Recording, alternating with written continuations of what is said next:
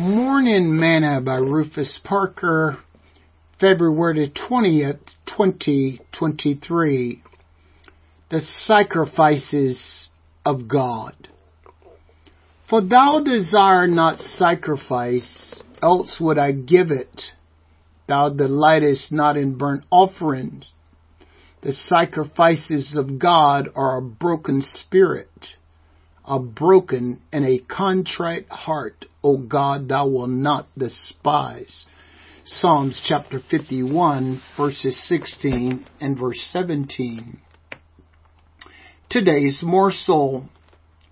When we speak of sacrifices, we are oftentimes speaking of things offered, such as surrendering a possession as an offering to God.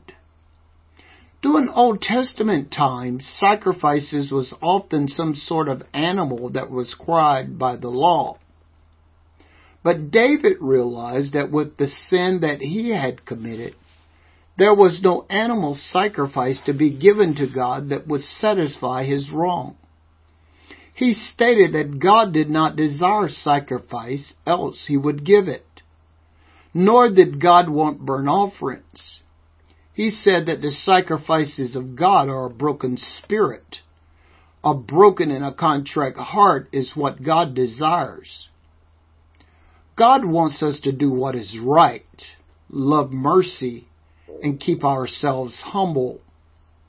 David knew that his sin was great and that nothing but sincere, godly repentance would fit the bill.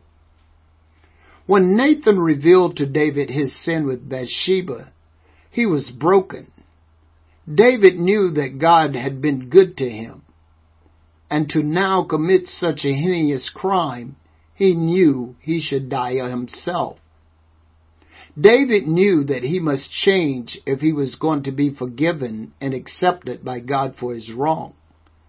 And so he prayed, "Have mercy upon me, O God, according to thy loving kindness.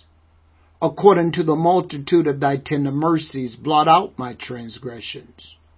Wash me thoroughly from mine iniquity, and cleanse me from my sin. For I acknowledge my transgressions, and my sin is ever before me. Against thee only have I sinned and done this evil in thy sight, that thou mightest be justified when thou speakest, and be clear when thou judgest." Psalms chapter 51, verse 1 through 4. And God forgave him of his sin. Maybe you have been carrying around sin in your life, something that you feel God will not forgive you for. Let me encourage you. Humble yourself and come boldly to the throne of grace, that you may obtain mercy and find grace to help in time of need. He will forgive you. Sing this song with me today. Thank you, Jesus, for the blood applied. Thank you, Jesus, it has washed me white. Thank you, Jesus, you have saved my life. Brought me out of darkness unto glorious light.